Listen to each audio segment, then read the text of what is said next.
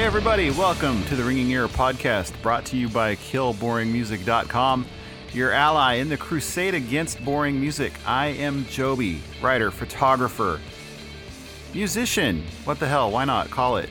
Native Californian, currently living in the beautiful Midwestern utopia of Wichita, Kansas. Find me on social media at Books of Jobe. My blog is booksofjobe.com. With me, as always, my co-conspirator, my co-host, my co-creator of the Ringing Ear podcast, Mr. Jeff Nail, current and native Californian writer, contributor to various outlets such as The Beast and Billboard, senior music critic at killboringmusic.com. Our aim this week, as it is every week, is to share with you our passion for music, chronicle our continuing obsession with music, even in the depths and depravity of pre-arthritis and bad backs and hair on our ears. And above all else, help you, the listener, avoid boring music. Because, Jeff, what do we do with boring music? Hey, man, it's quality, not quantity, all right, man? I love it. That is correct. Think of Jeff and I as your local neighborhood dealers standing on the street corner, hooking you up with that good shit. We're going to make sure you don't get any of that nasty dirt weed that gets passed around. We're going to make sure you only get the sticky, icky chronic that'll keep you nice and lifted, keep your ears ringing. Quick side note to you kids. Back in the day when you had to buy marijuana off someone, that person was called a drug dealer. This is episode 29. We're going to be talking about 420 music, the music to listen to while you get high, music about getting high, maybe. Well, we'll have to see. Yeah. We're going to talk about the sound of white noise. Jeff will tell us if he would rather listen to actual white noise than listen to Anthrax's sixth album. We're going to have some punk rock from Australia from the band C.O.F.F.I.N. and Burbot in the Unsigned Artist Spotlight. So, Jeffrey, Dimebag Nail, how are we this week? I'm fine. I'm fine. Okay. That works. So, real quickly, what's the temp in Wichita? It is around about 61 degrees today. Is it cloudy or clear? It's overcast, about 30% chance of rain. It's actually been beautiful for the past week or two. It's going to be beautiful. This is that golden era, that golden period where we have just nothing but pleasant weather for the next at least 2 weeks or so. So this is the only time I really enjoy living out here. It's very nice. And how is beautiful San Diego? God, I would kill for 30% chance of rain. Oh, man. I just read an article today about shifting climates and how it's warming. Essentially, it warms quicker in the northern regions in our hemisphere. And essentially in I think it said 20 years, wherever you live, especially in the northern parts, it may as well be like 200 miles to the south in temperature. Oh, wow. So Seattle may as well be Redding or something like that. You know? I guess that's way more than 200 miles, but you get the point. Yeah. So anyway, I mean, it's pretty nice here, but that's, as we've said before, that's kind of what San Diego's all about. Not a lot of change. Right. It's pretty consistent. I'm actually jealous of Wichita and its seasons. All right. So where are we beginning? Well, we've got 2 ways to go. We've got the Anthrax discussion to be had, or we can listen to a little punk rock first. Whatever you feel like. It's your call. Let's do a little punk rock since we want to make the show just that much punchier.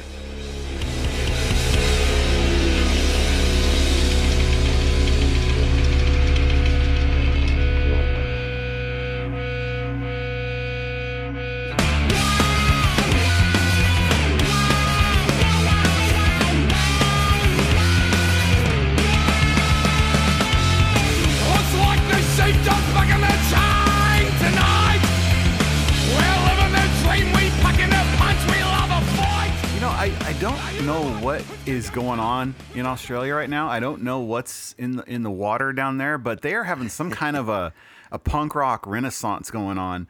We already had the chats on a while back.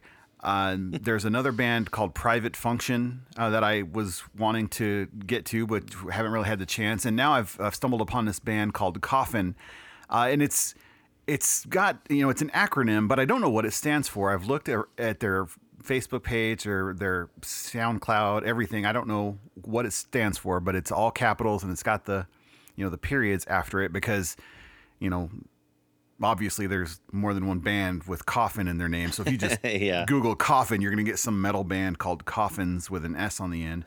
But anyway, these guys are from Sydney. They are a 4-piece. Their drummer is their lead vocalist. Oh, that's always interesting to me. Yeah, I never get over that. I don't know why. It always kind of stops me in my tracks. Well, I know how to play the drums moderately well. Well, at least I used to. It's been about a year since I've actually picked up a pair of sticks. But yeah, I've tried to do that. We used to set up a mic way back when, certain bands I was in, especially the one that you and I were both in briefly. And I'm not really sure why we did that because I wasn't really a singer and I'm still not a singer. But I guess I like to shout. Maybe it was some plan about me shouting along with Calvio or something. But right, yeah. But I found it very challenging. Yeah, and even even the like less intense bands, like the Eagles and whatnot. Even that was impressive to me. Like how Don Henley could even sing. I just don't understand how people do it. Honestly, the simultaneous, the coordination is just ridiculous. Yeah, because drummers are already doing more than a couple of things at once anyway. So anyway, yeah. So how many people are in this band, Coffin? It is a 4-piece. Okay. They have 2 guitars, bass, and the drums. And their drummer is actually a really interesting looking guy.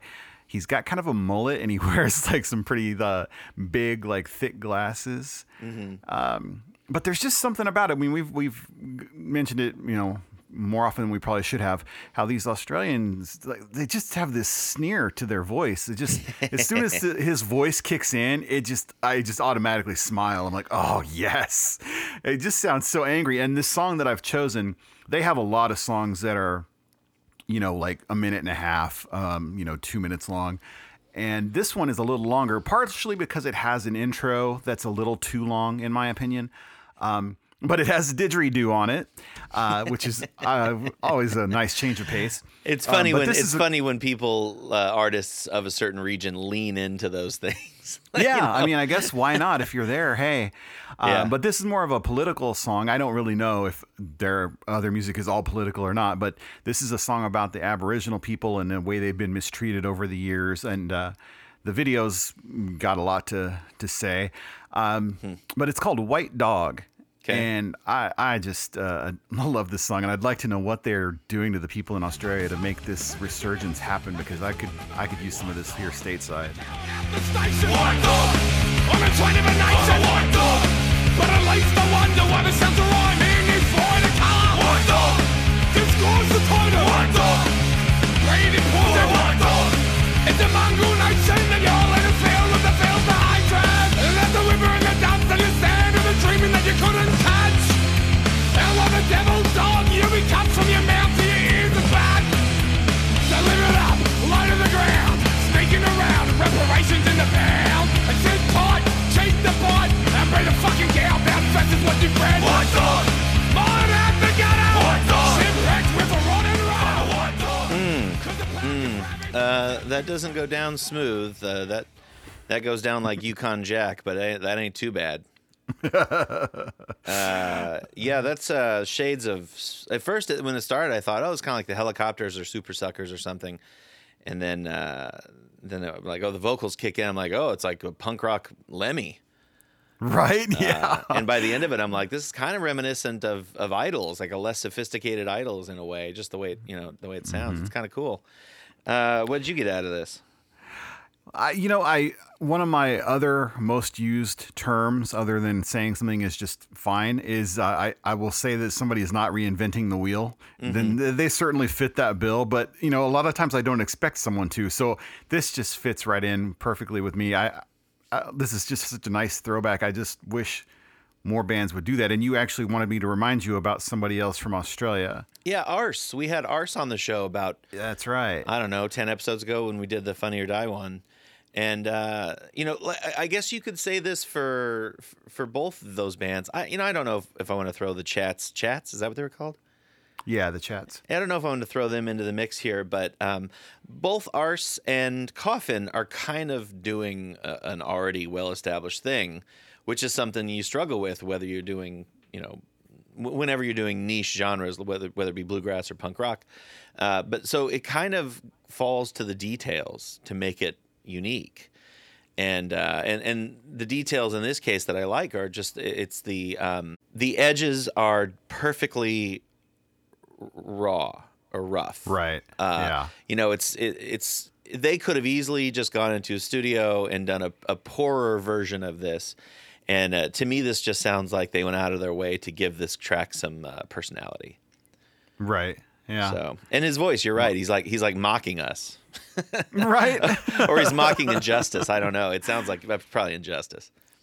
And what I love, I was looking at their About page on Facebook, and it says band interests, and it's exactly what you would expect it to say. All it says is skating and music. Perfect. Oh, wow. Okay. They call themselves a psychotic skate punk and Aussie pub thrash band. Oh, I wouldn't have gotten the skate thing off of the sound of it, but that's good to know.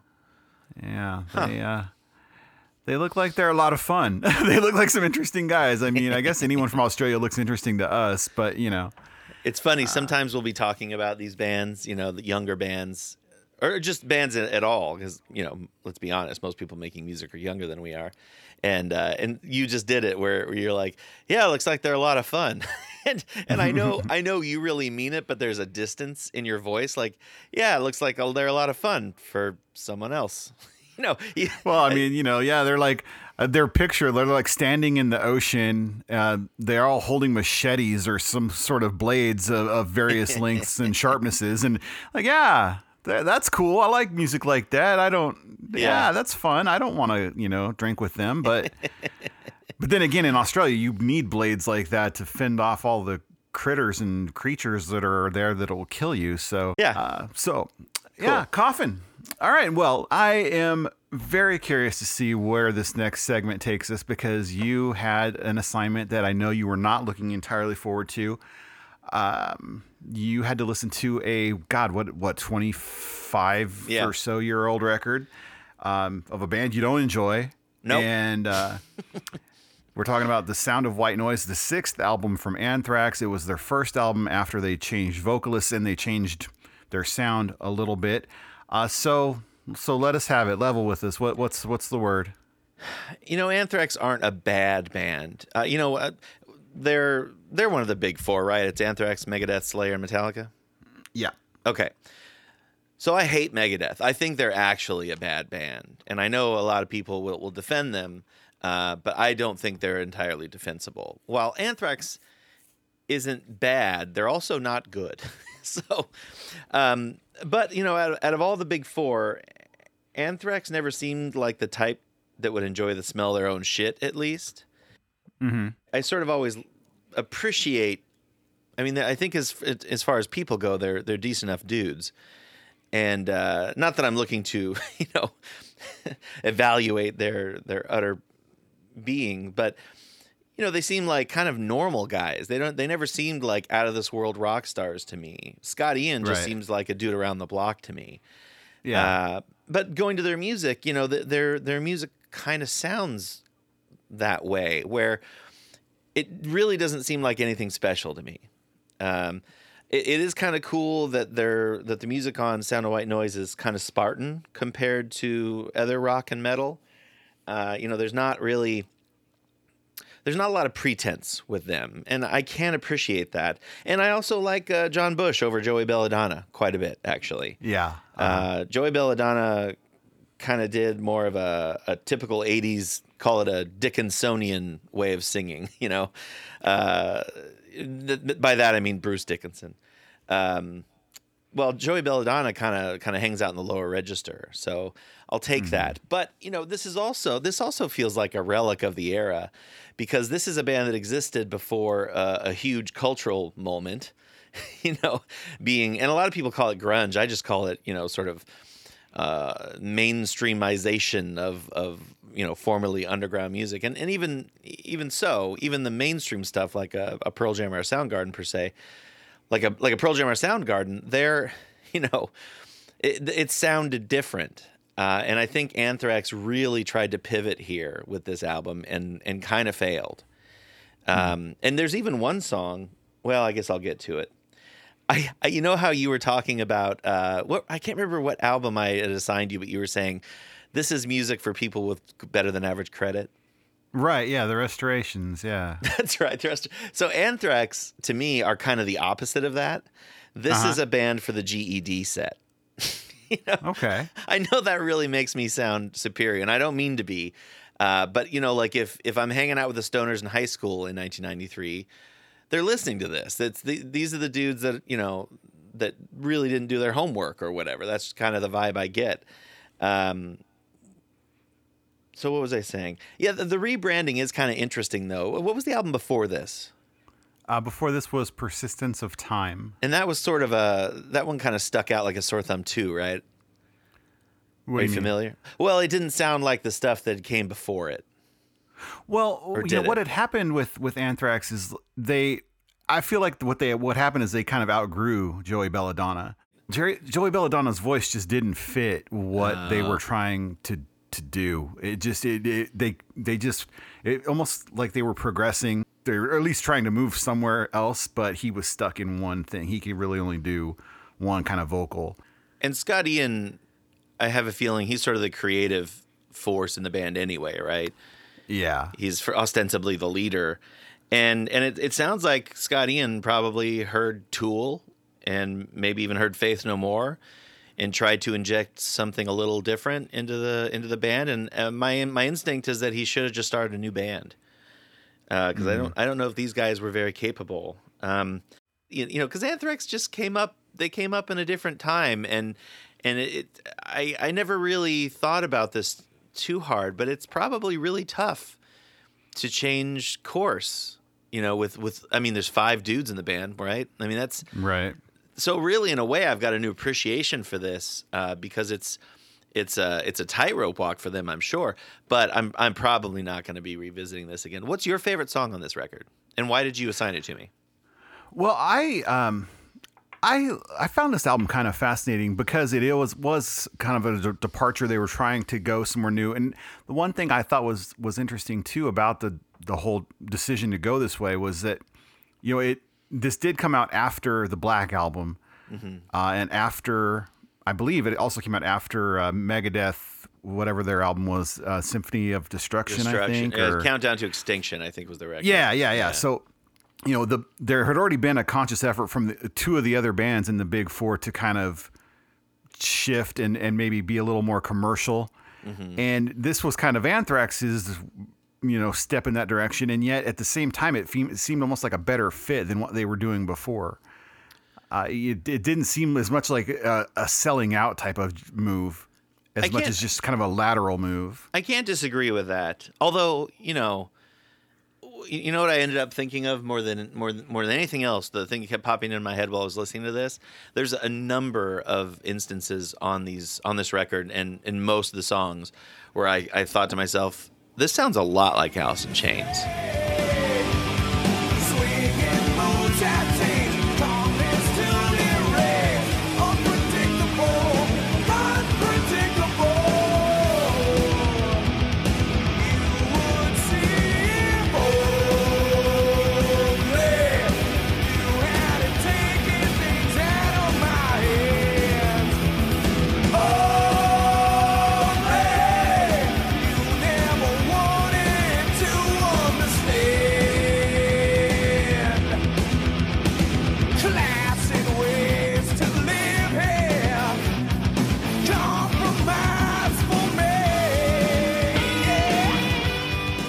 Yeah, these guys are really great players. I forgot to say they obviously, you know, I couldn't record a record as good as this, but I don't think, you know, I don't know about you. I'm sure you've had this experience, but have you ever jammed with someone who technically knows the ins and the outs of their instrument, and yet when you try to put together a jam or a song or a cover, they just can't seem to cover the corners? Yeah. Yeah, You definitely. know, there's a musical instinct that's lacking, I think, with these guys. It's just a theory. My biggest qualm with them, with this album and every album before and after this album, is will come to no surprise to anyone. Their songs are too fucking long. They really are. There are, I mean, There's not one almost- song under, well, there's a few, but most songs are not under 4 minutes or 5. There's one under 4. There's like 3 songs over 6 minutes. Yeah. There's no reason for any of these songs to be that long. No, the first 3 are all right around the 5-minute mark, and that's acceptable, but still pushing it for me. But I think the songwriting has always lacked just a little bit. Absolutely. And, that's part of the thing, what you were saying about their early stuff. They do seem like cool, guys, like decent guys. I'm sure they're a lot of fun. But I think that was part of their charm in a way. Like, Slayer seemed like from another planet almost. And, Metallica always kind of seemed like rock stars. And Anthrax just seemed like some dudes who were in the band, like, across town.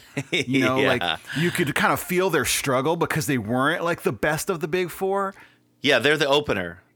Yeah, they were like working through some shit, and like you could kind of feel for them, and you were like, all right, they're making it cool, and then their singer's not working out. They need a new singer. Okay, well, I can relate to that. My band changed singers a couple times. Okay. Like that was part of, I think, the allure to it almost, is I felt like I could relate to them more than any of the other bands from the big 4. Yeah. But I mean, that's also why they're not really the best of the big 4, maybe because they weren't as good. I feel you.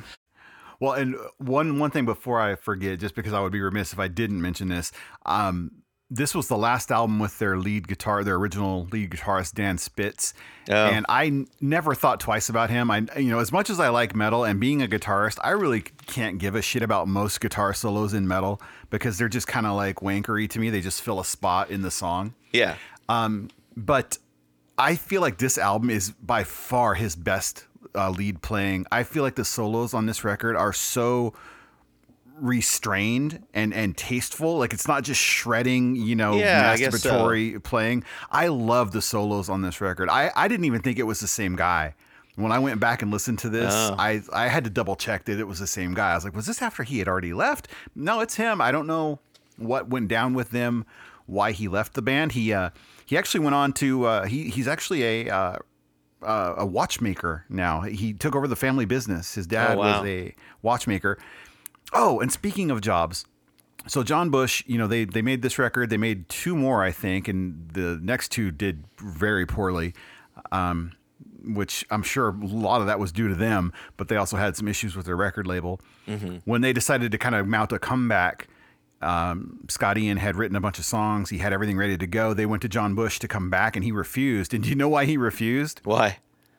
In the intervening time, he had gotten a cush gig as the official voice of Burger King, and he didn't want to leave that. He said, "Man, you guys, you know what? I'm getting paid fat stacks of cash to I don't have to leave my bedroom. I can cut these gigs in like half an hour. I get to watch my kids. I get to be around. I get to stay home. You want me to go tour the world for the next year and a half? No, thanks. I'm not touring. Yeah." It's remarkable that I feel exactly the same way that I did when I bought it used from your record store 24 years ago. I was really expecting to be, you're older and wiser now, Jeff. You'll see something in this that you didn't see before, and I just don't. Well, okay. Let's get a little stoned, huh? I mean, not literally. This brings us to the heart of the episode, the elephant in the room.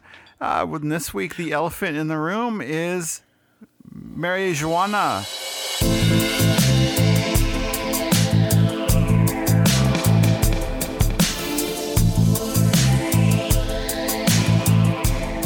Ganja, Mary Jane, pot. Well, I mean, we sort of went back and forth. We're so bad at this, really, Jobe. It's amazing anyone listens because other podcasts, like this episode is about this thing and they kind of stick to it. But with music, it's so subjective that, I spent about 5 minutes looking at songs about pot. And I'm like, I'm not recommending any of these, really, unless it's a comedy bit, So I don't know about you, but I'm going with, I think exclusively, it's funny how I forget my songs. All of my songs, none of my songs, I should say, are about pot. Well, I have one that is up to interpretation. The band denies that it's about pot, but the fans seem to have made up their mind it is about pot. But other than that, yeah, I'm with you. I went more for vibes than actual song topic. And I've never, I guess I shouldn't say I've never been a big pothead, but it's been a long time for me. But you probably smoked more recently than I have, it sounds like. What kind of stoner are you, besides freaking out in the lobby of an aquarium in Colorado? Well, besides that. What do you mean? What kind of stoner am I? Yeah, like when did you first smoke? Did you go through phases? Were you sort of a dopey stoner, or are you that annoying guy that wants to talk and create, or bullshit? See, okay, this is the thing. Okay, so first time I got high, I was probably, good Lord, I want to say maybe like 22, 23. Wow, really? Yeah, I was older, and I didn't know anyone who smoked pot until I started in a band. Then that's when I started meeting everyone, and I didn't get into my first band until I was like 19 or 20, I think. Okay. And the first time I got high was on my way to the Whiskey A Go-Go in Hollywood, California to go see Clutch and Fear Factory. You've told this story. I forgot all. And a TV crew talked to you. Yeah, I didn't know how to inhale, so I didn't really get high. I got just a tiny little high. The first time I actually got stoned, was maybe about a month later when I went to go see Nine Inch Nails.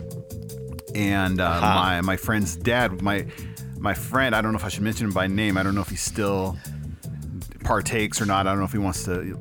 Well, you could just use a first name if you need to. Well, that's still giving it away. Okay. But anyway, his mom and dad were split up, and his dad lived in Santa Monica. So we went to his dad's house first before we went to the concert. And his dad was a major pothead. And he had this really awesome ceramic bong that was like a skeleton digging a grave or some shit. I don't remember exactly, but it was really cool. And you can't help but get high when you use a bong, even if you don't know how to inhale. And I got so high I could barely walk. And we were on the freeway in LA going to, I think we were going to the Universal Amphitheater or Gibson Amphitheater, whatever it's called now. And Nine Inch Nails actually came on the radio. Closer came on the radio. And we're driving, and I'm so high I can barely organize my thoughts. Yeah. And I just hear this noise, and I look at him and I say, "Dude, what's wrong with your car?" And he looked at me, then his eyes got real wide. He's like, "What are you talking about?" And I'm like, "Do you hear that noise? Your car is making some crazy noise." And he's like, "What is it?" And he turned the radio down so he could hear it better. And I was like, "Well, wait a minute. Wait, it went away." Now it's gone. Yeah. It was whatever Trent Reznor was using as a hi-hat. It was this. Oh, okay. And that was all my brain focused on. Like, I wasn't even hearing the music. That was all I heard. It's like, dude, what is your car doing? And then so I went to that concert. I barely remember anything about that concert because I was so high. I remember there were being a lot of slower songs, and that really almost put me to sleep because I was just so out of it. I couldn't even stay awake. What year was that? That would have been, 93, maybe 94. It was Nine Inch Nails with Marilyn Manson opening up, and we only caught the very tail end of Marilyn Manson's set. He pulled a dildo out of his pants, and his guitar player filleted the dildo. Yeah. And it's funny you say that about focusing on that noise. Like, stoners are pretty bad about they'll just obsess about it, one detail. Mm-hmm. I shouldn't say stoners. I should say people when they're high. When I first got high, I was so afraid. I thought I remember being offered pot by this girl who was a friend of my friend's girlfriend, and I remember I actually put the pipe up to my lips, and I backed out, and this girl just like rolling her eyes at me like, "Dude, it's not a big deal." Right. And in my head, I'm like, "That's what they say you would say, like they warned me about this in school. You would say it's not a big deal, even though it is." And I guess I was that way about a lot of things, where I just didn't want my mom to know or something. And so I didn't actually get around to doing it till I was 17. And I actually, a friend of mine from high school, I guess I won't use his name either, but he was one of those guys where he had his shit together, not in an erotic way. Nothing seemed to bother him. Like, he'd break up with a girl, and I'd be like, "Oh, what's up with you and Cheryl," or whatever the fuck her name was. And he'd be like, "Oh, yeah, it's no big deal." He'd literally say it's no big deal. I guess at the time I thought, well, he smokes pot. Maybe I should try to smoke pot. And we were at one point we were out. Well, he and I and another friend were driving around. We're I don't remember what started it, but he's got this Mustang, not unlike the one that I talked about on Ruin Songs actually. And we got high, and my friend Mike and I laughed our tits off. And that's one of those things that, you know, part of the reason I don't do drugs anymore, not that pot, I really consider pot a drug, but I don't do it anymore because that kind of feeling is sort of, I can't recapture that. You know, it's like losing your virginity or something. I'll never laugh that hard again. Right. I've tried, but I don't know about you, but I'm kind of more of a mellow stoner, and it's like I said, it's been a number of years since I've smoked, but I do know that about myself, where it's I know that I'm not like, I don't want to go out and look at the lights or go out to eat, or I would rather just sink into the couch and enjoy some music. So I think my selections will reflect that. Well, see, this is what's interesting, because you asked me about what kind of stoner I am, what I like to do, and whatnot, and that's what I've discovered since it has become legal, and since I've experienced it a little bit in Colorado. When I smoked regularly and I lived in California, I had a guy. Technically, I guess he was a drug dealer, but he was just my guy. And I was at the mercy of whatever he got. I didn't know from purchase to purchase if it was going to be that like Mexican dirt weed, or if it was going to be some crazy stuff from Northern California that had orange fibers in it. I had no clue. He was very successful at what he did, so it got more consistent as time went on. But I never knew what it was. I didn't know what strain. I didn't know any of that. And then now, now you can go into the shop and they can tell you what strain it is, where it was grown, what kind of effect it'll have on you. It's very interesting. And so, with that in mind, what I did with my choices, I needed to narrow it down somehow. So I went with the strains of weed, because there's indica, there's sativa, and then you can get hybrids that are a mix of the two. So that's what I've done with my picks. I've got an indica pick, a sativa pick, and a hybrid pick. So do you know what the differences are between those strains? I think indica is the mellow one. Yes, you sound like an indica guy to me. I guess that's about that's the kind of, I assume that's true. You smoke indica and you don't want to move. You just want to watch a movie or listen to music, just sink into the couch and play video games, that kind of thing. I don't want to be unable to move, but I don't want to, go out and do things. Yeah, just chill, just kind of veg out.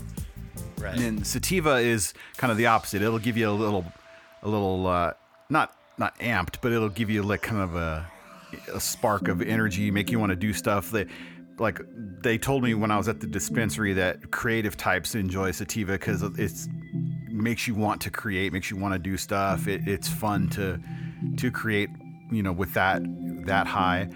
And then there's the combination of the two, and you can get all different percentages of, whatever indica and sativa mixed together. Okay. And pure sativa, I can't handle it because it actually gives me heart palpitations. Because it almost is like a shot of adrenaline or something. So for about the first 10 minutes after I would have some, whether it was smoking it or ingesting it like an edible, I couldn't. I would have to just sit down and take some deep breaths for a few minutes. So I kind of found a sweet spot. Where it's a little bit of a mix of the two. I am not a fan of edibles. Really? How come? I've never had a good experience. It's always been too much. Overwhelming. Sorry though. What's your perfect mix? Right around, almost 50-50, or it just depends on what I plan on doing, honestly. Because total like pure indica, I think usually just makes me too lethargic, and I don't even pay attention to what I'm watching because I'm so zoned out. Yeah. So I need somewhere in the middle, anywhere from 40-60 like indica sativa to 60-40 the other way. Something just a little of both, so I'm not totally one or the other. But when I was a regular pothead back in the day, you know what my biggest thing was? Like, you could always tell if I was high.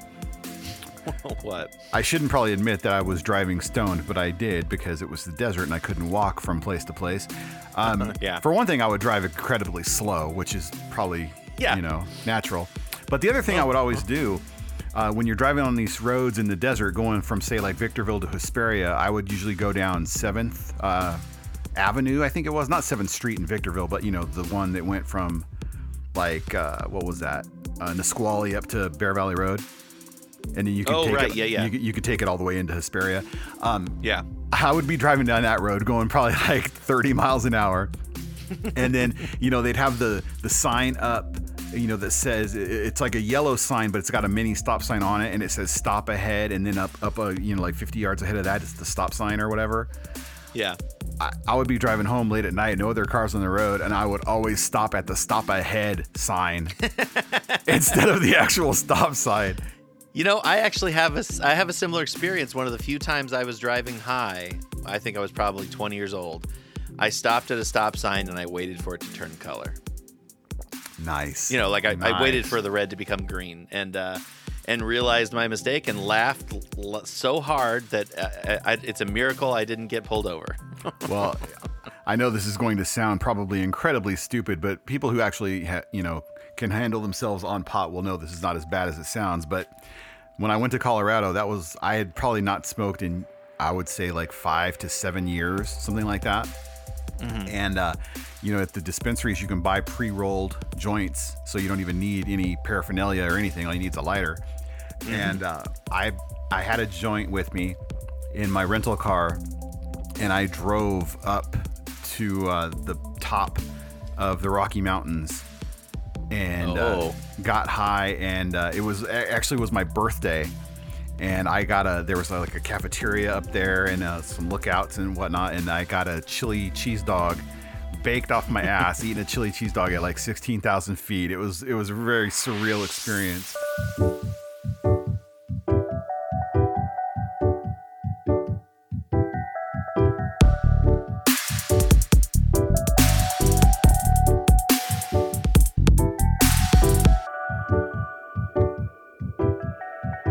Well, I'm curious if you're starting with an indica or not, or a sativa. No, I decided, even though I'm breaking it up into those 3 categories, I'm going from 3 to 1 kind of just based on my own feeling. I'm starting with the hybrid, actually.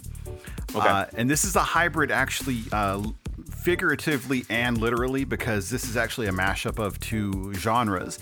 When I think of stoner music or music to get high to, anything like that, 2 of the genres that come to mind just instantly for me are reggae and rap, because that's just so prevalent in both of those cultures and in that music.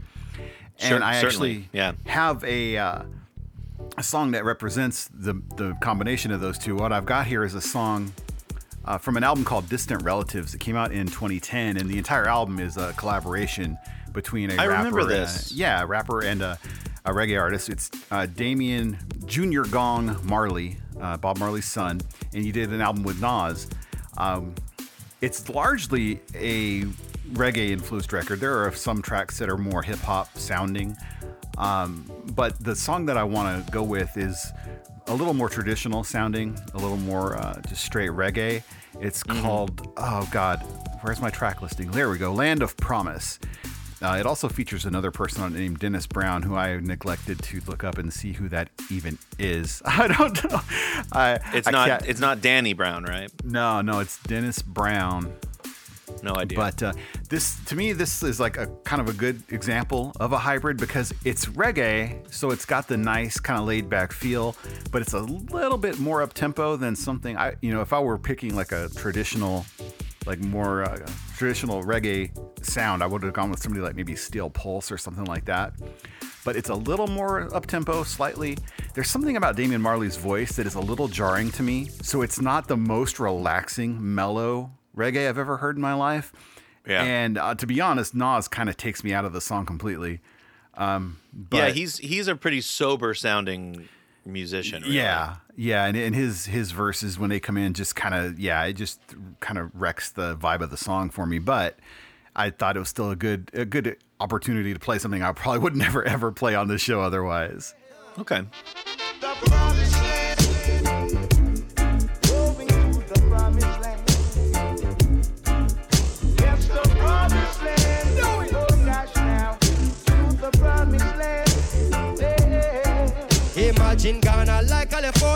Sunset Boulevard, Johannesburg would be Miami. Somalia like New York with the most pretty light. The toughest pretty car. Every New Year, the African Times Square lock off. Imagine Lagos like Las Vegas. The ballers them a ball. Angola like Atlanta. A pure plane take off. Bush Gardens in a Mali. Chicago in a Chad. Magic Kingdom in a Egypt. Philadelphia in Sudan. The Congo like Colorado. Fort Knox in Agyaban. People living in Morocco like the state of Oregon. Algeria warmer than Arizona. Bring your sun lotion. When I lived in the Caribbean for a couple of summers working, every song everywhere sounded like this. Really? It was always like a mix of reggae and dance hall and yes. I mean it's very reminiscent of it. Yeah, it's unless you tuned into Island 92, which was sort of a greater mix of like classic rock and this at the time. But yeah, I don't know what it is about recorded reggae that's so hard for me to appreciate. It just never seems to pop, and I guess it's maybe it's just not designed to. But I I've seen reggae live, and I always I mean, I guess this is stupid because of course everything live is going to be better than it is in the studio for the most part. So I'm not like stumbling on some crazy realization, but I don't know. This sounds. I feel like reggae needs to be more complicated, not just crossed over. Although this is an interesting mix, at least. I guess what I'm saying is I'd like to see more collaboration like this. Yeah. But it still sounds so predictable. But maybe if you're high, that's good. Well, yeah. I mean, I guess depending on what your goal is when you spark it up. Yeah. Well, what kind of vibes does your number 3 have for us? I was looking at my 3 here, and I think I've got a hybrid for you as well. Okay. And I should say, I do want to say for the record, I do not feel like an expert in this topic. I struggled with this a lot, not for lack of good songs, just I don't feel terribly qualified, but I guess I had to remind myself, you're just talking about you. What would you want to listen to? Right. So there's a group called M83, started off in France. They're now based in LA, and they had this album in 2011 called Hurry Up, We're Dreaming on Mute Records. And let's see, Anthony Gonzalez is it's another one of those groups where it's one dude, I mean, there is a group, but essentially that one group, it's like Nine Inch Nails or actually like the Unsigned Artists we have today. And they started doing stuff in 2001, and I guess that they were pretty successful in a moderate way. But in 2011, they had this song called Midnight City that actually became. You've probably heard this. It became sort of an FM staple on, I guess not everywhere, but certainly in California, you're going to hear this on the FM dial. But it's unique to me because it's pretty rare that a song can be like a lonely thinker or an expressive explosion, kind of a barn burner kind of deal. Mm-hmm. It's so strange how this can be lush. Well, it's not strange. I guess if I'm cutting this in half, where I'm either sinking into the couch or I'm up, I don't know, being creative. This is kind of right down the middle, where it's so lush and expansive. It's a big sound, but it's also impressionistic and abstract and epic. And as a bonus, it's kind of danceable if you're into ecstasy, I guess. That's a different episode.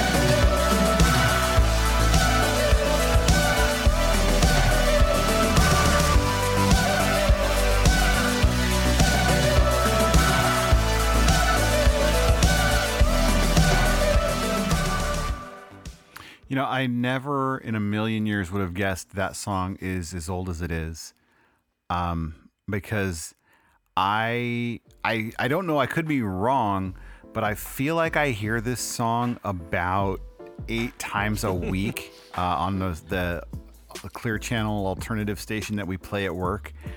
Yeah. I hear it so often that I just assumed it was a current song. I know it's been played on like some like commercials and things, and it's gotten a lot of mainstream play in that regard. So maybe that's why I feel like I've heard it so much. It's pretty accessible, but it's also pretty weird for an FM hit, Yeah. There's a lot going on. There's sort of a wall of sound, but it's a soft wall, And it's actually, I have written down here in front of me, it's almost like this song especially. Most of their songs aren't quite this bold. And this is actually part of a trilogy. Midnight City is this song, and then there's 2 others, and there's these videos that they've made that it's like a mini movie. It's actually kind of cool. I would definitely watch that mini movie if I were high. But I have written down here, it's almost like My Bloody Valentine meets Jerry Rafferty. If that makes sense. Of Baker Street fame, Jerry Rafferty. So yeah, and I've seen them. Oh, really? I saw them at the F.I.N Fest in L.A. about 6 years ago. I was there because Refused was doing a show, and I wasn't going to miss that. And M83 was on right before them, and it was actually hard to watch because people were really starting to cram in there, anticipating Refused, and pretty different sound. I wouldn't listen to Refused high, but they were actually M83 was actually kind of interesting, a little softer than I'd like it to be. And I think their music is probably, I guess if you could accuse it of anything bad, it would be that it's so dependent on their synthesizers, on their effects. But right. And I'm actually not a big fan of their other music, but this song I'll never turn away from, and it's perfect for me if I were high. It's just weird how it can be energetic and also calming at the same time. It's a weird mix, a hybrid, if you will. Well, I do think that's a good pick for being high, because it is an odd sounding song, and yeah, I think I would definitely notice things about it if I were listening to it high that I wouldn't notice listening to it not high. Like I think that's a kind of a perfect choice. Yeah. Well, my number 2 is my sativa pick. We're gonna pick things up a little bit here. Okay. The other genre other than reggae and rap that I thought of naturally was stoner rock, stoner metal, whatever you want to call it. I mean, it's right there in the name. And so I kind of had to just limit myself, because if I went and tried to find like just the best stoner rock song, I'd still be listening to it, because it's not my favorite genre, but it's just generally pleasing. I mean, it's really bass heavy. It's kind of a bluesy, real Sabbathy sound and stuff. So, I mean, I just generally like it. A lot of it's really slow, and it's really long songs, and I just kind of... I'm surprised to hear you say this, because for that exact reason, long. They tend to go long. I mean, I have to kind of just take it in small doses, and I have to find the right stuff. But when I decided I wanted to touch on some stoner rock, I basically just decided a band rather than a song, because like I said, I'd still be listening to some of the different stuff that's out there. And so I decided I wanted to focus on C.O.F.F.I.N, because that's a band I really didn't know a whole lot about, but they're kind of like the forefathers, the originators practically of stoner rock.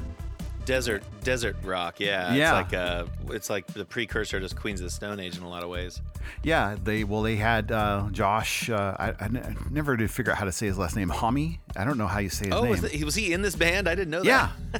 Yeah, he was the guitarist in the band, and they were a 4-piece, and they had some some weird falling out that happened, but they basically morphed into Queens of the Stone Age. I believe 2 of them kind of went on to Queens of the Stone Age, but Josh Homme played. Is Oliveri in this band too? Yes. The guy that looks like Scott Ian, actually. Right. And so Josh Homme played the guitar. He used a guitar amp head, but his speaker cabinet was actually a bass cabinet. He played through a bass cabinet to get a little heavier, thicker sound. Yeah. And so this is the song that depending on your interpretation of the lyrics, might be right on the nose, kind of just hitting you over the head with the weed metaphor. It's called Green Machine.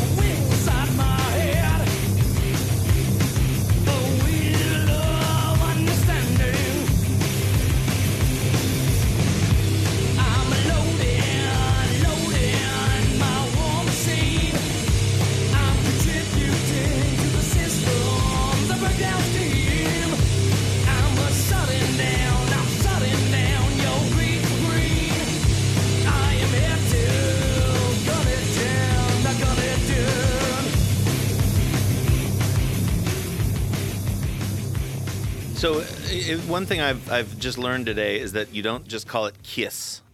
Kiss. It's Caius. Well, that's how I'm saying it. I don't know if that's right. Their bio actually specifies that. It's Caius. Oh, okay. Did not know that. I do not like stoner rock for some reason.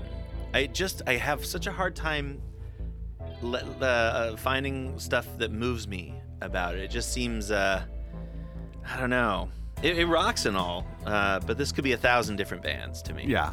Well, that's the thing. I like it in small doses, and I couldn't even really tell you. I mean, there are a couple bands that might come to mind if I really thought about it, but it's just the kind of thing I would like to have, for maybe 15, 20 minutes, which may only be like 2 songs for this kind of music. But it's just... Well, this one is 3.5, so good job, I guess. This one was actually a nice change of pace. But, it's just something that fills a certain void when every so often, just when I need a little heavy vibe. But I don't know. It's a sativa, if ever I've heard one. Yeah, it's a little upbeat, little more than more than the droning that goes on. Well, hold on though. But one real quick thing that I noticed, and I know stoner rock's not really known for their lyrics, but and this is also old, so you could also this is 1992 apparently. So you could give them a pass, but I think we need to agree as fans, musicians, everyone who's involved in music at all needs to outlaw the phrase "inside my head" on all rock songs from here on out. I cannot. I just as soon as I heard him say "inside my head," I was like, "My God, that is a tired phrase in rock music." Mm-hmm. But anyway, well, and not bad, just not my thing, I guess. All right, well, should we move on? Yeah, go ahead. What's your number 2? I guess, this is my indica. This is a song by Mos Def, also known as, I think he was born Dante Smith. And, he made quite a splash with Talib Kweli in their Black Star album. Did you ever hear that one? No, I don't believe I ever heard that. That's a huge record. That was sort of I guess it was a quiet hit. It wasn't like a radio thing. But for hip-hop purists, it was a return to form in a lot of ways. It was late 90s. Mos Def and Talib Kweli. And actually, I think people look at that record through rose-colored lenses to a certain degree, but it was really good. And Mos Def was, pretty primed for solo work. He got a lot. I think he got a pretty lucrative deal, actually, from Rawkus Records. I can't remember what big, label they were tied to, if any. But this is a song from his 2000 album, Black on Both Sides. This album is kind of an eclectic masterpiece. I'd forgotten about it until I was going through my, my library. And Mos Def plays most of the instruments on this album, and it goes all over the place. But the song I want to point out is a song called Umi Says. That's UMI Says. And it's kind of a jazzy, loungy, dreamy kind of hip hop number. And I guess it's not that he's not rapping. It just it's so laid back that it sounds like he's kind of just talking, singing a little. Right. And I've just always loved the vibe of this song. And it was a single. I don't think it did very well, but it was one of 2 singles off the record. And the lyrics are meaningful and everything, but not so much for our purposes. It's, tomorrow may never come, love everybody, et cetera, et cetera. It's fine. It's just, it doesn't matter what he says. Cause like a lot of things when you're high, it really just matters how it feels. Right. So this is definitely an indica where it's you sink into the couch, maybe even better that you have no TV, maybe some Christmas lights on the inside, the inside of the room instead of the outside of the house. And it's playful, where hip hop is usually currently isn't. I don't want to write this down. I don't want to tell you how I feel right now. I don't want to take no time to write this down. I want to tell you how I feel right now. Hey, tomorrow may never come. For you or me, life is not promised. Tomorrow may never show up. For you and me, this life is not promised. I ain't no perfect man. I'm trying to do the best that I can with what it is I have. I ain't no perfect man. I'm trying to do the best that I can with what it is I have. Put my heart and soul into the song. Yes. I hope you feel me. I think that's an excellent choice. That is an indica. That is an indica for me. I like that. That's just laid back and just so mellow, just chill. Yeah, that's excellent. I think if anything, the xylophone ties the whole thing together. Right? And it's really a trip to realize, I'm pretty sure Mose plays everything on this track. So that's him on the bass. Oh, no kidding. It's a pretty damn good bass. Oh, so, wow. Yeah. I feel bad because this was the last record I ever got from him, and it's been 18, 19 years. Oh, wow. And he has at least 2 others, and I've never heard them. Oh, so shit. Well, that's I didn't even know he was a multi-instrumentalist. That's impressive. Yeah, I didn't either until I looked into this, because this track specifically, I wanted to point this out because it's worth looking into. But this track shows up on a collection called Music for Dreams, which is a pretty interesting collection of songs, but it's not available on Spotify. And to be honest, this track and the remix on Music for Dreams isn't terribly different. But that let's see, I guess it's not an album, it's 2 or 3 discs. I used to sleep to those discs every night. Yeah. Music for Dreams. So I just remember this one being very, very calming. Yeah, I can see that. Yeah, I can definitely see that. That's a good one. I'm gonna have to give that another listen later on after the show. It's not bad. Well, hey, what I need to do, I need to just run into the other room real quick and grab the boy because he's about to explode. Sure. I left him in the other room so that when he started to stir and wake up and stuff, we wouldn't hear him. But if I leave him out there too long, he's just gonna blow up, and I won't be able to shut him up. He's gonna get pissed. Yeah. I'll be right back. Okay, cool. All right.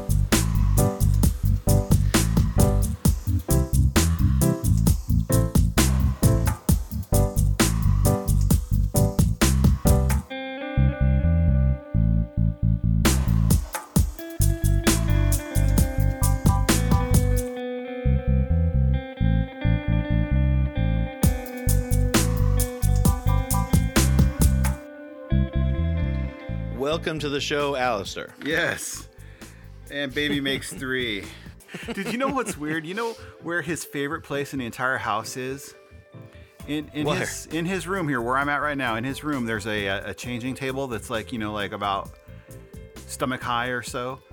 Mm-hmm. And we've got a couple sticker murals on the wall and stuff. And when I lay him on that changing table, he stares at this giraffe, and he will just smile and laugh.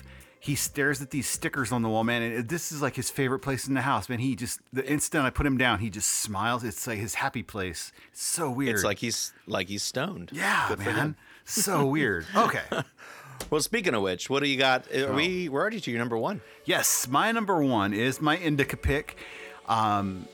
I'm kind of curious what you're going to think about this one. Let me throw a name at you and see if this rings any bells. Do you know the name Eddie Hazel at all? No.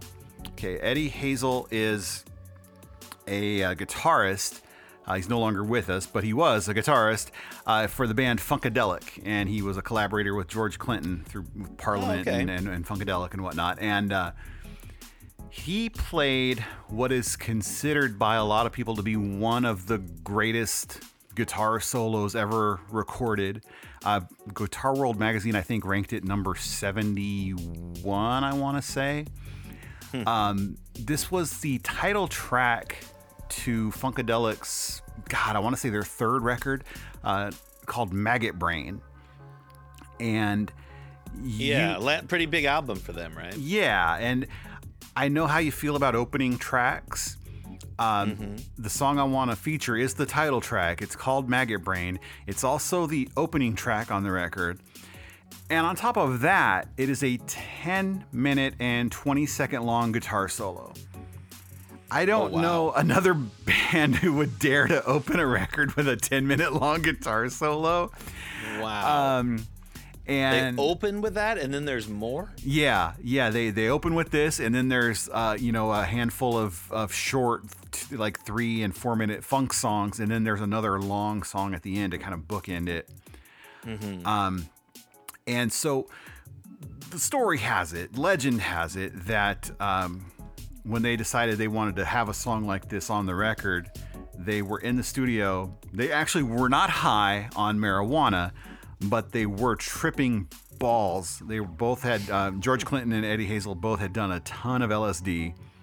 Okay. And George Clinton told him he wanted to go into the studio and play guitar like he had just found out that his mom died. He just wanted him to pour his soul into this. And no kidding. That's kind of dark for a Stone song. I know, right? Well, Eddie Hazel ended up knocking this all out in one take. He did the whole 10-minute solo, just one take, and they recorded it with the band, with backing instruments and everything. And then in his infinite wisdom, after the song was recorded, George Clinton went back in and he took out all the instruments except for one guitar that was just playing like some arpeggio stuff behind him. So it's just a guitar very quietly in the background, and then this solo, which is distorted a little bit. It's got some fuzz, it's a wah, it's very Hendrix-y kind of solo. And there's some reverb and some effects that were added in after the fact that George Clinton just kind of threw in there to make it a little trippy sounding here and there.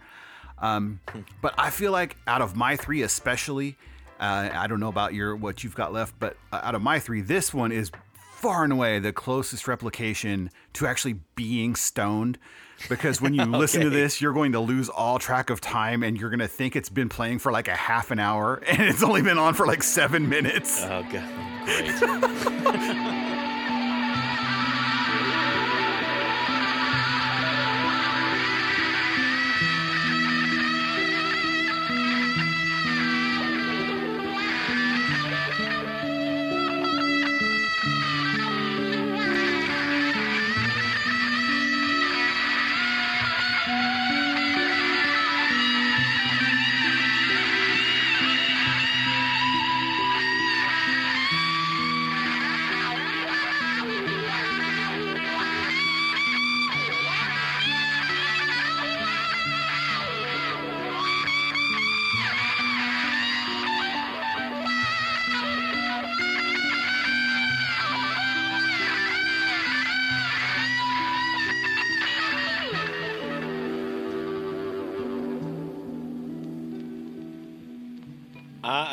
I like that a lot more than I thought I would. That's amazing. Really? Oh, I'm surprised. I'm glad.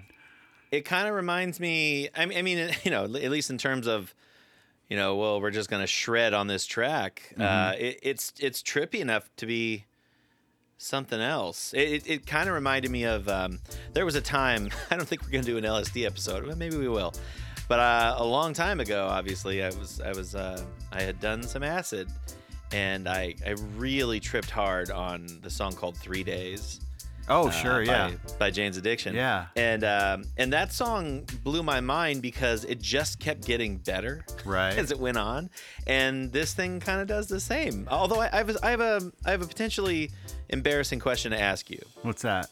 It's a huge blind spot. What's the difference between Parliament and Funkadelic?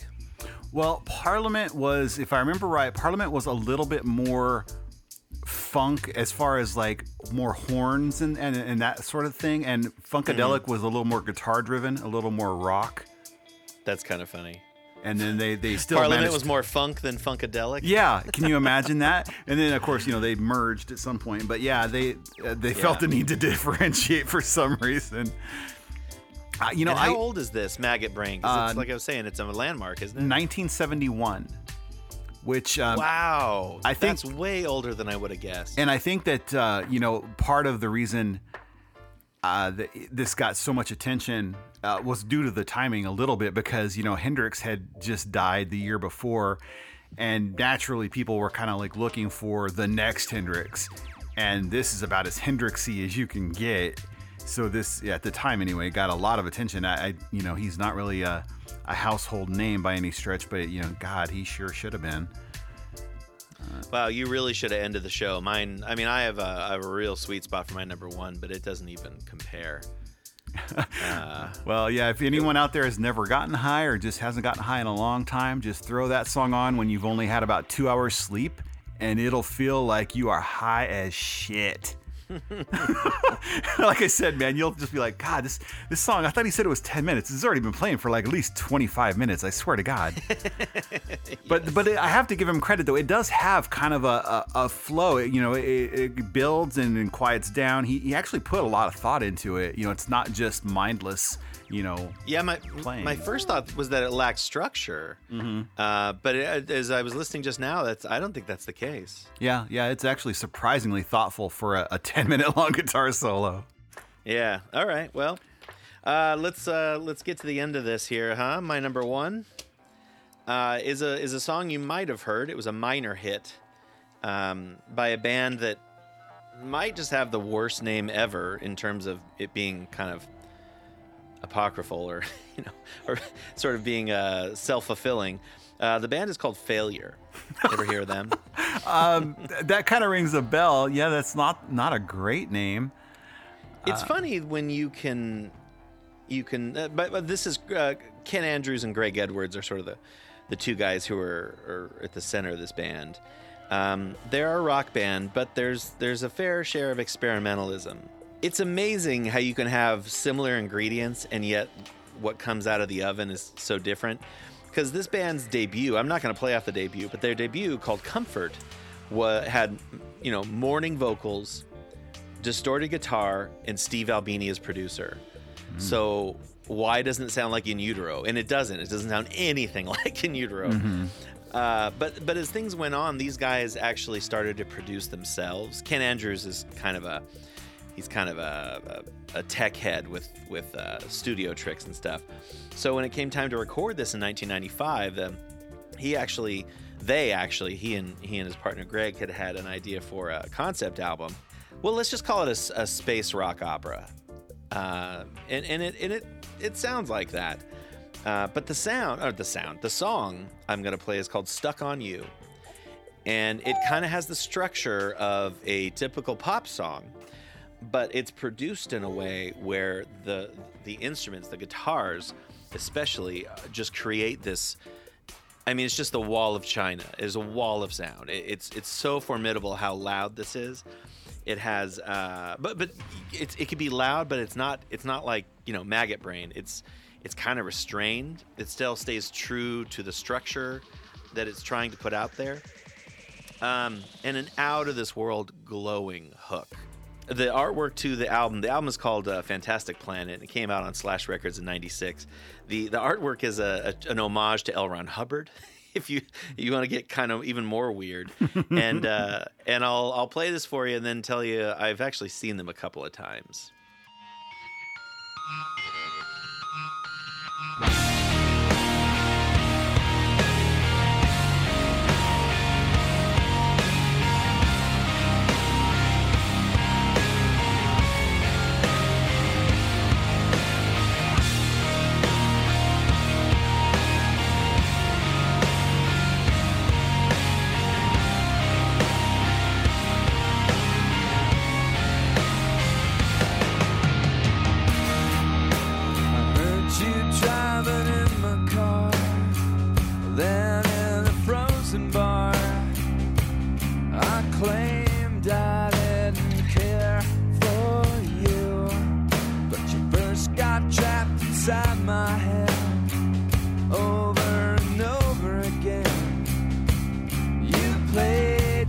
yourself to death in me.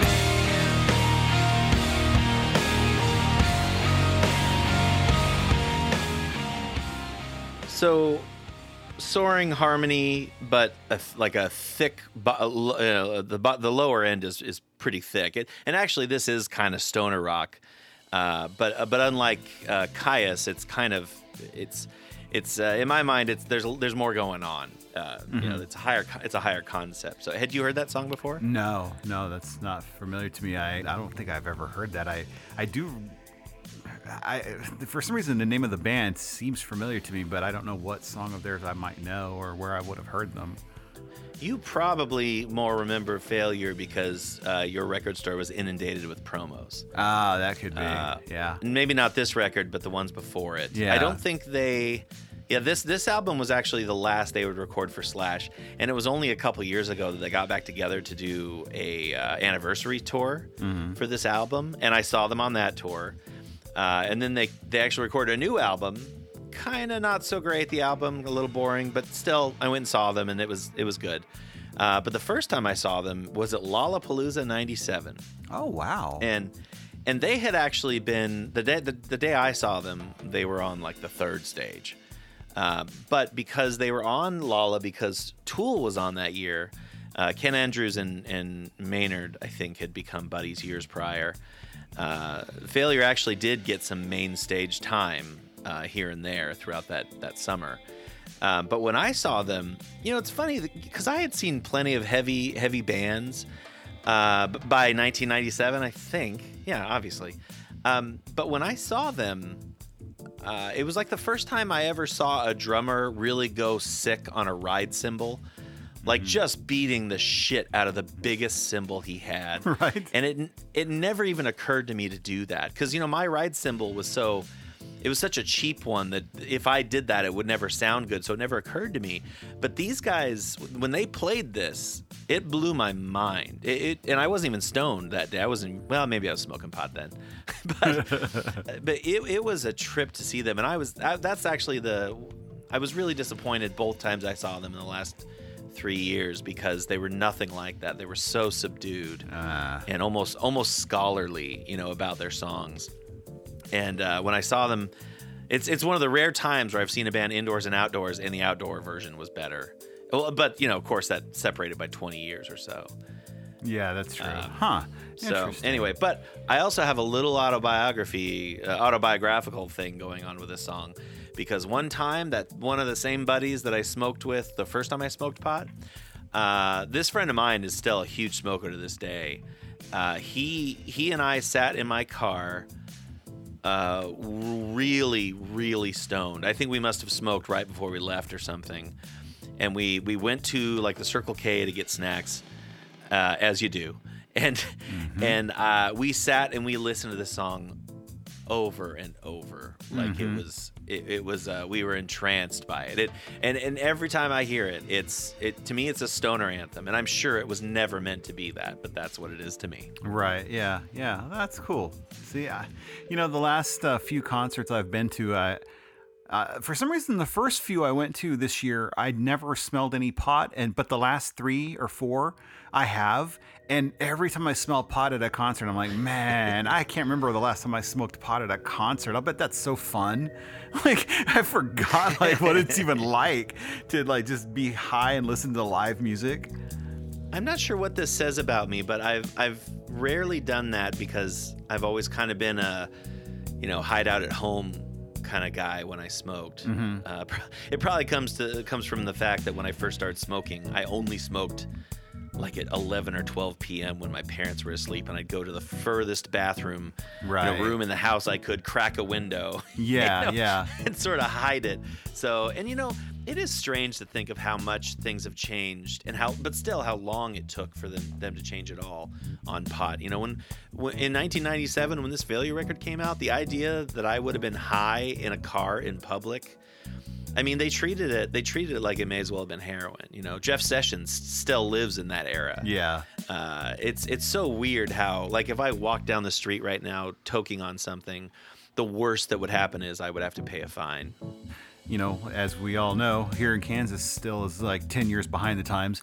And well, that's brownback country, and you're being very generous with the 10-year thing. Yeah. Well, where I work is a small town, but the town is situated right on an interstate that kind of bisects the state, and you can take it up to you take it up to Interstate 70, which goes east and west, and then you take Interstate 70 to go to Colorado. So it's not uncommon to find cars transporting large quantities of marijuana. The cops like making traffic stops on the interstate without state tags because they every so often they make huge drug busts. But it just kind of breaks my heart that it's just marijuana. But it's pot. Yeah, it's and I'm pot. like, it's not drugs. God, man, like the last big bust they made, it was like, I can't remember how much actual weed, and then just tons and tons of edibles, and I was like, God, man, who's that hurting? The only thing about pot that's bad is that it is illegal. That's what brings out the shady shit of the people who are doing it. If you're out in the open, it wouldn't even matter. But like you've met your share of skeevy drug dealers, I'm sure, as I have. And the only reason they're skeevy is because they're shitty enough to do it. Yeah, exactly. I'm going to go ahead and skirt the law here. You need me as much as I need you, I guess. Right.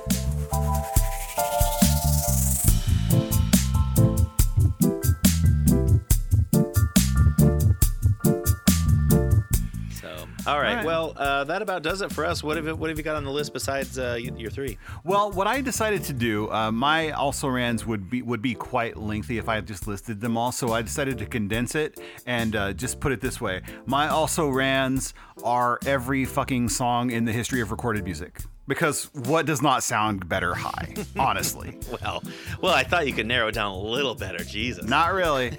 I mean, when I tried to think about what wouldn't sound better high, the first thing that came to mind was like some of the like really out there John Coltrane or something.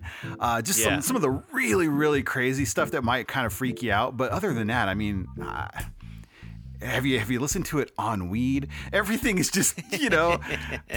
That's why this was such an overwhelming topic. It's just like, God, everything sounds cool, high, shit. Well, it has to be autobiographical to a certain degree, and that's kind of where I ended up going as well. So, yeah. Well, I have a number I'd like to mention. Like the classic rock sort of lends itself to this, and I have a couple of those. Serenade by Steve Miller Band, if you can believe it or not. That one always tripped me out when I first started smoking pot. The Doors with The Crystal Ship, there's an organ solo there that's always blown my mind. Night Call by Kavinsky from the Drive soundtrack. I was going to put in some Coltrane or some other bebop, but I know we're going to do a jazz episode coming up here not too long before the season's over. So I just decided to leave it off. There's a really funny song by John LaJoie, who's a comedian who used to be on a show called The League. And he always writes funny songs on that show. Well, he did when the show was on, but he has one called High as Fuck. That's pretty funny. Oh, yeah. You know what? I've heard that. Yeah, that's a good one. John Prine, of course, as we mentioned before, Illegal Smile. Black Sabbath has a song about pot called Sweet Leaf. Fugazi has a song, an instrumental called Sweet and Low. But ultimately I decided, a band that's straight edge certainly wasn't going for that. And no matter how I feel about it, there's not enough really going on with the song to really, justify putting it on my top three. The Cure's entire Mixed Up album would work. A lot of Tribe Called Quest works. And as much as I hate to admit it, a lot of Kanye works. Amp Live, and there's a song called, I think it's Videotapes on. It's not readily available on anything because it's a tribute thing, and it's sort of, it's not adequately published to be available for purchase. But you can find it out there. Amp Live, Rainy Days, I think is the album. So I guess I'll stop there. A lot of good stuff. Since you had some and I actually kind of took the easy way out, I'll go ahead and just list off a few that the listeners submitted on Facebook. Jordan good idea. Also had Radiohead, Karma Police, and Gorillaz, Bobby and Phoenix. Samuel had Cross Canadian Ragweed, Boys from Oklahoma. Bill said any and all reggae music, and then he listed a few different... he had Legalize It, of course, Peter Tosh. That's so predictable, though. You're better than this, Bill. Yeah, that's why I wanted to find something that at least kind of shook it up a little bit. Cypress Hill, of course. Let's see. Tavis also said The Cure. I was really fascinated by this comment. Tavis said that when he was in 8th grade, he would smoke at his window and listen to Simon and Garfunkel live in Central Park. Yeah. That is just a fascinating comment to me. It is. And you know what else is fascinating about it? I knew Tavis back in the 9th grade, and I never would have had him pegged as a pot smoker. Really? Yeah. And then my heart goes out to Anita, who says every song is a weed smoking song. Duh. Yes. See, that's where I'm coming from. That's why I have no also rans. Everything's an also ran for me. All right. So okay, well that does it for this. So that brings us to the wager, Spotify wager. So who should we take a stab at here? I don't know enough Parliament or Funkadelic. Mos Def, there's too few. I don't know enough, M83 really, and I certainly can't do Anthrax. That leaves you had Nas. I guess we could do Nas. Yeah. That's about it. I couldn't do Caius. There's no way. Well, we've already done Sabbath, so let's do. We've already done The Cure too, haven't we? Did we? Yeah, we did. Shit, That's right. We've done it all. But like proper stoners, we forgot. Let's do either Steve Miller Band or I think we've already done The Doors, haven't we? Yeah, we have. Yeah. Or we could do Coltrane. I have him on my also rans. Oh, you know what? We've already done them too. God, I was gonna say Red Hot Chili Peppers because I have one stupid little song of theirs on my list. Man, why don't we just pick a different one? Like, can you think of a big band we've talked about in prior episodes that we never did? Like Bon Jovi. That's going all the way to the beginning. Oh wow. Let's do Bon Jovi. Okay. Sure. Pretty sure that was like my number 1 or 2 on the first episode. Okay. Bon Jovi. Well, you get to go first, so go ahead. Okay. The very first one that pops into mind is You Give Love a Bad Name. But that's probably not it. Well, yeah, I think you're really. I'm going to give you a second to think because you're really skipping a couple like big ones, I think. Well, I think Living on a Prayer is probably. I'd like it to be Wanted Dead or Alive, but that's their best song, so that won't be it. Right. So I'm going to go with Living on a Prayer. That seems like a safer bet. Wow. See, now I'm second guessing. Is Wanted Dead or Alive going to be the winner then? Because that was my first I'm already thought. second guessing. Huh. See, now I'm thinking of the whole, like, they had a whole second half of their career that catered to, like, kind of older, like, women. And, like, is it, like, Born to Be Your Baby or something? Or, God. They straight up turned into Michael Bolton. Yeah. Oh, shit. Not straight up, but may as well have. Right. I would say just go with what you know. What does listener Samuel say? Just go with whatever had the most spins on corporate radio. I should just take his advice. And you said what again? Living on a Prayer? Yeah. Is that the one about Tommy who used to work on the docks? Yes. Okay, just making sure I was thinking of the right song. Now I've got Living in a Prayer stuck in my head. I'll just... well, Slippery When Wet was their big breakthrough, and I think Bad Medicine was the album after. Yeah. And then didn't they have one called New Jersey? Oh, that was the album. You're Is that right. the one Bad with Bad Medicine Medicine? was a Okay. single. Yeah. Well, yeah. all right. I'll just go with Wanted Dead or Alive. Okay. Bon Jovanovich. All right. So, do you want to hear all 10? I should just I could just do the top 5, it turns out. Okay. Number 5 and 4 are both, actually 5, 4, and 3 are all sort of what you were referring to, where they're sort of more written for middle-aged women. Bed of Roses. Oh, yeah. Always. God, that might be the worst song they ever recorded. And then It's My Life, which was sort of a latter day. I remember when I first heard that, it was like the early 2000s, and I was like, oh my God, just hang it up. You guys suck. And then, of course, it was like a huge fucking thing. Yeah, right. Okay, so after that are both of our picks. Oh, wait, you said, I'm sorry. Wanted Dead or Alive is number 9. What the fuck? I'll Be There For You is number 8. Bad Medicine 7. Runaway 6. I was going off. I said Give Love a Bad Name, which is number 2. But then I changed it to Living on a Prayer, which is number 1. I see. Okay.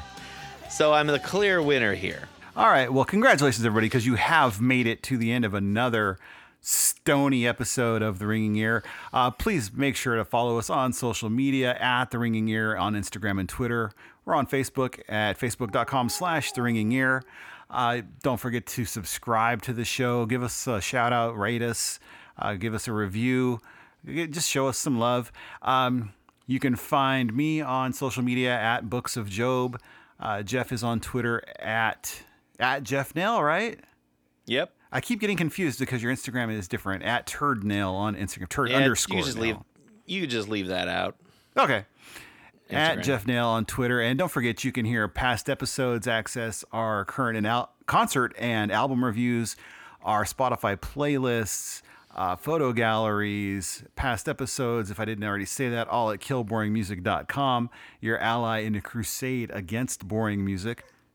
All of our episodes are produced by us, Jeff and Jobe, and our intro music, Set Guitars to Kill, was written and performed by And So I Watch You From Afar. Check them out at asiwyfa.com. Don't forget unsigned artists. You can submit your work to us at killboringmusic.com to be featured in our Unsigned Artist Spotlight. And also just regular listeners, just to shout out to you guys, if you're in the local scene at all, or any local bands, don't forget to give them a shout out, tell them to submit to us, or just tell us who they are. We'll go track them down. We've got someone from I think, did we say Michigan? Minnesota? Michigan. Minnesota, yeah. Minnesota. Okay, I've actually barely listened to this, but it's pretty much the favorite band of Guarsenio Hall from 2 Minutes to Late Night, and he just tweeted like yesterday, War on Women is my favorite band. Oh, and okay. So they have an album out called Capture the Flag. I think that's this year, so at least it's kind of current on top of it. So yeah, War on Women, Capture the Flag. Okay, so War on Women. Okay. Playing us out this week is, I don't know if they're Burbot or Burbot. Chuck Foster didn't say, but he's sort of the one-man band of Burbot. And he's kind of doing, it's funny because I'm like, Chuck must be young. Because I don't think anyone who lived through this era, well, that's not true. It sounds like someone who didn't live through the 90s doing a thing for the 90s. But it ain't bad. He's definitely got a fixation on Soundgarden meets Jeff Buckley kind of thing with his compositions. So he has a song called Sea of Trees. At least I think that's what it's called, because the best song I listened to on burbot.bandcamp.com was a song that is only 2 characters in Japanese.